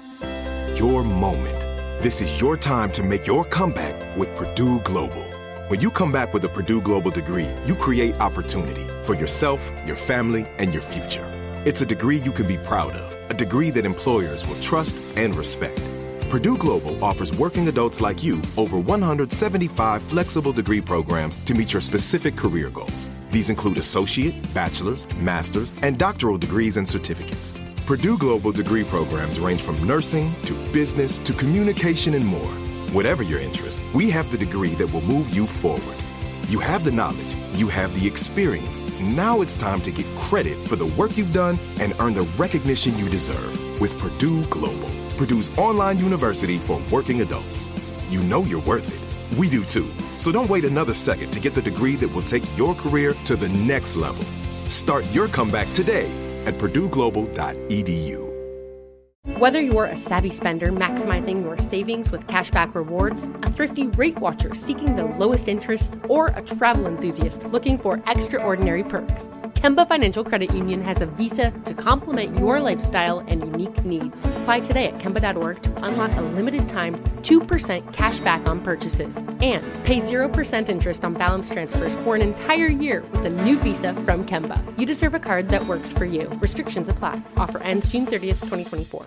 With every CBD product claiming to do something different, it's nearly impossible to decide what's best for you. Lazarus Naturals pioneered the farm-to-front-door model of transparency, where they handle each step of the production process to ensure quality, potency, and consistency. Scannable labels allow you to see the test results of your hemp batch, so you can be confident in the safety and quality. Visit LazarusNaturals.com today.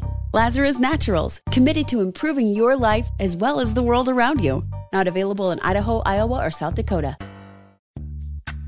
Snag a job is where America goes to hire, with the deepest talent pool in hourly hiring. With access to over 6 million active hourly workers, Snag a Job is the all-in-one solution for hiring high-quality employees who can cover all your needs. On demand, temp to hire, part-time or full-time. You name the position. Warehouse worker, retail associate, grocery store clerk, fitness trainer, baker, stylist, bellhop, podcast producer. Yeah, Snag a Job's got a worker for that. With our easy-to-use platform, you're able to seamlessly post and fill available positions quickly with a dedicated customer support team to provide all the help you need along the way. Kind of nice knowing you have a talent pool like that in your own backyard, right? Snagajob is the partner you need to keep your business running smoothly. So visit snagajob.com or text snag to 242424 to talk to an expert. Snagajob.com, where America goes to hire.